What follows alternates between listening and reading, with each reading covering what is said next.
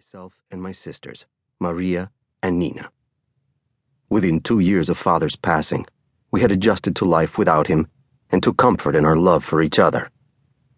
On that fall morning, the weather was still warm, and the leaves had not yet fallen from the trees in our valley.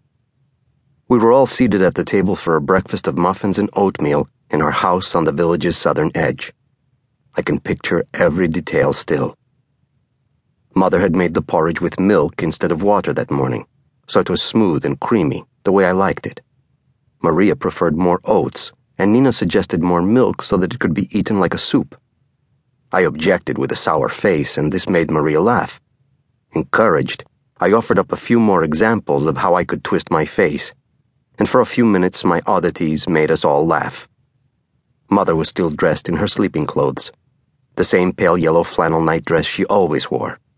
Her long black hair was pulled back into a bun to keep it out of her face.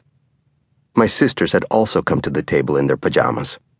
I was the only one who dressed, slacks and the same gray button-down shirt I'd worn the day before after rolling out of bed at Mother's call for breakfast. We were still laughing over my fourth or fifth facial contortion, this one involving screwed-up lips and crossed eyes, when someone banged on the door repeatedly. A harsh voice demanded we let them in or they would break it down. Our small town sat in a valley to the north of the fighting that had brought Bosnia to a standstill, but 100 stories had reached us, and each one seemed worse than the one before.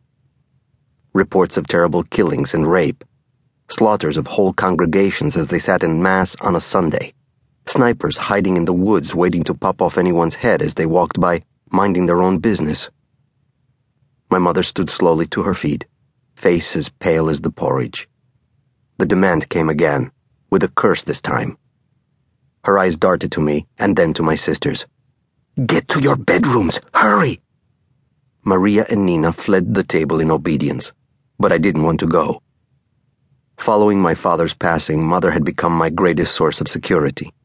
Besides the local priest, she was my only true comforter. I felt safe next to her, and I think I made her feel safe as well. I started to object, but she cut me short with her finger, stabbing toward my bedroom. "Now! Run! Climb out your window! Get your sisters and run to the priest!" So I raced down the hall and was about to turn toward my sister's room when I heard the front door crash open. I knew that from their vantage, whoever had broken down the front door would see me if I ran across the hall toward Maria's and Nina's room. I can't tell how many times I've relived that moment. It was the first in a string of choices that would eventually land me where I am today, a full-grown man with a new name, living in America, courting madness. Panicked, I slipped into my bedroom and eased the door shut, careful not to make a sound. I was halfway across my room when my mother's first scream stopped me cold. Then the sound of a slap and running boots. Afraid I would be caught, I ran to the corner, ducked behind my dresser, and dropped to my seat in the shadows. The door flew open. Heavy breathing filled the room. Not my own, because I had clamped my lungs as tight as a drum. The door slammed shut. I was alone. And then another scream, this one from Maria, followed by the sound of another hard slap. I should have run for the window and gone for help. But even then my first instinct was to stay and save my mother and sisters. Never mind that I was only 15 and as skinny as a twig. So I didn't run for help.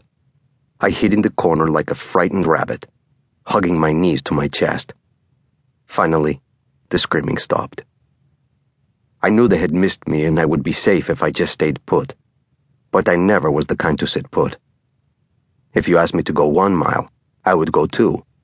If you asked for 1 contorted face, I would give you 4. I had already lost 1 father, and the thought that I might lose my mother or a sister, or even all of them, drove me to my feet, still trembling with fear. The house had gone eerily silent except for the occasional muffled voice. Were they already dead? Or were they being killed right then, while I stood doing nothing?